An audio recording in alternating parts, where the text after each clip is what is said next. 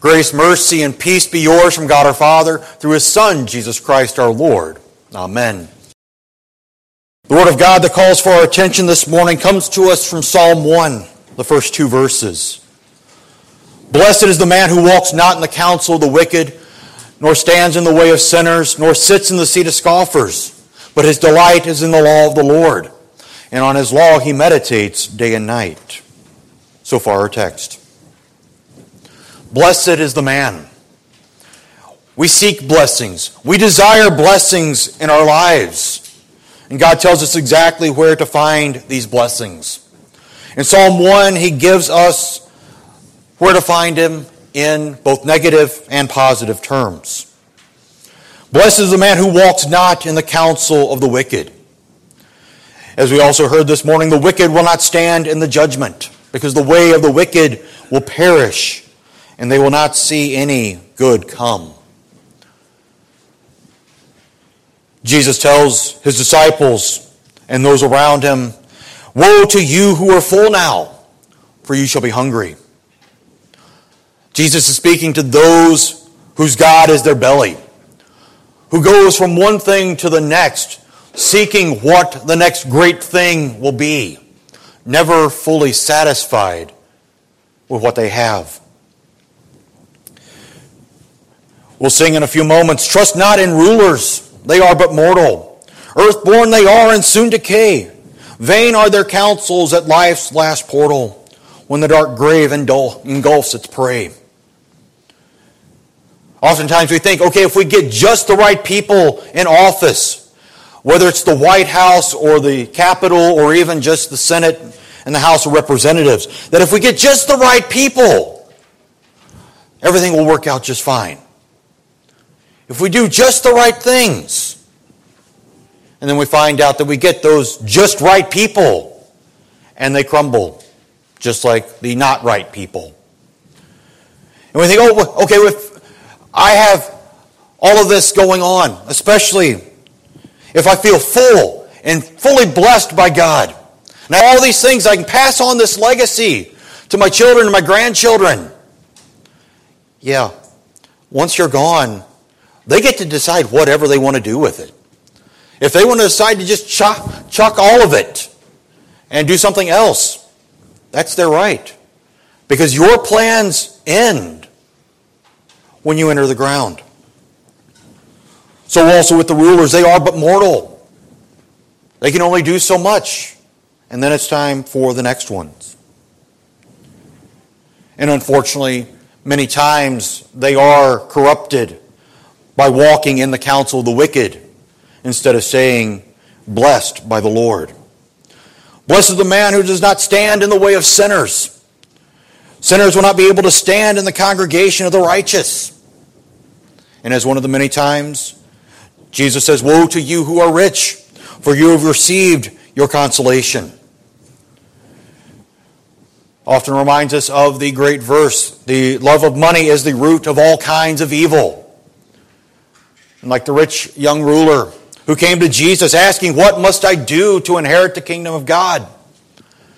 And he goes away sorrowful because he's told to give away everything he has and give it to the poor. And Jesus turns to His disciples and says, "It is easier for the camel to pass through the eye of a needle than it is for a rich man to enter the kingdom of heaven." Because we get money, and it's almost enough. If we can just get a little bit more, and then we get a little bit more, and then just a little bit more. And it goes on and on and on. And it doesn't have to be a bad thing like the love of money and wanting to accumulate security for yourself financially. It can be also being too churchy. Like Jesus says in His Sermon on the Mount, "When you pray, you must not be like the hypocrites, for they love to stand and pray in the synagogues and at the street corners, that they may be seen by others. Truly I say to you, they have received their reward." Many people talk about those pastors who love to have all the bells and whistles in the worship service and have processions every Sunday and all of the great and glorious things that we keep for the high feast. and say, oh, they just love to be able to be seen by the people. You go the other side of it as well. Those who just want to have just the right music to turn the emotions just so and manipulate the way the congregation is thinking throughout the service. What do they do it? Well, again, they want to have control because they like to have that be seen and recognized. And for those who love to be recognized, yes, when they're recognized, they've received their consolation, and that's all they're going to get. Eventually, those who thrive on that and need that to survive will be like the people in Jeremiah's day. He shall dwell in the parched places of the wilderness, in an uninhabited salt land. Very wonderful phrase there. Salt is a wonderful preservative and flavor enhancer. But if it's all you have, you're going to get really sick of it really quick. And the parched places, reminding us elsewhere in the Psalms, the Lord your God is a consuming fire, a jealous God. In Psalm 50, David talks about our God comes. He does not keep silence. Before him is a devouring fire. Around him a mighty tempest. And even his people aren't safe from it. He goes on in Jeremiah later to say, I will make Jerusalem a heap of ruins, a lair of jackals, and I will make the cities of Judah a desolation without inhabitant. That even those who thought, okay, well, no, I live in Jerusalem. I'm next to the temple. Nothing will touch me. Jerusalem got destroyed twice because there were generations who thought, yeah, nobody can touch us because God's temple is here. And God said, okay, let me touch you then. And made it a desolation both times. Because they thought they knew better. They thought they were safe. Which then leads into the third negative statement. Blessed is the man who does not sit in the seat of scoffers. Scoffers is another wonderful word. Similar to mocking and laughing. Because that is exactly what scoffers do.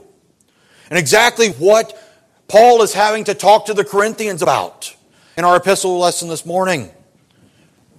If there is no resurrection of the dead, then Jesus isn't raised from the dead. And then he takes that to its logical conclusion. If Jesus isn't raised from the dead, what hope do you have? Your faith is futile. Very much like most of the people who were standing at the foot of the cross, scoffing at Jesus as a crucified Messiah. If you are the King of the Jews, save yourself. If you are the Son of God, come down from the cross that we might worship you. And on it goes. And what happens after Jesus breathes his last? All the crowds that had assembled for the spectacle, when they saw what had taken place, returned home beating their breasts. They were scoffing. They were laughing. And by the end of the day, they were mourning and weeping over the great things that they had witnessed. Because some of them truly believed they had scoffed at God. Most of them probably didn't realize exactly the extent of it. But they knew something had gone terribly wrong. So blessed is the man who does none of those things. But what does the blessed man do? His delight is in the law of the Lord. The Lord knows the way of the righteous. The righteous are those who delight in hearing God's word. Blessed is the man who trusts in the Lord, whose trust is the Lord. We saw earlier, mortals can no help afford. Place all your trust in Christ our Lord, because that's the only place where your trust truly brings about blessings, brings about a great return and a great reward, as Jesus says. So as we'll sing at the end of the service, I am trusting thee to guide me. Thou alone shalt lead every day and hour, supplying all my need. Because that's the trust that we need to have. The trust in our Lord.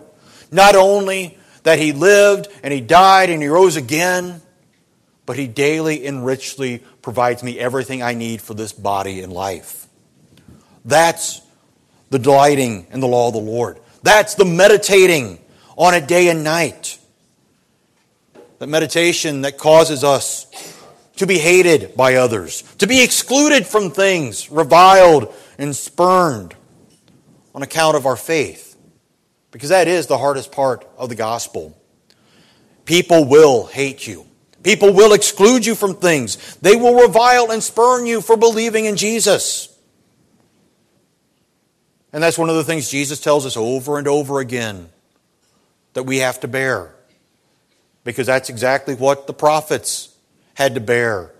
As the fathers and previous generations of the multitude around Jesus, that's what they did. They scoffed. They mocked the true prophets. Praised the false prophets who said, no, nothing bad is ever going to happen. And they spurned anyone who said anything different. So we sang a few moments ago, create in me a new heart, Lord, that gladly I obey your word. Let what you will be my desire, and with new life my soul inspire. Even in the midst of the hardships and all the things that happen in this world, because we are Christians, we take comfort in the fact that we are Christians. And that because we are Christians, Christ looks favorably on us.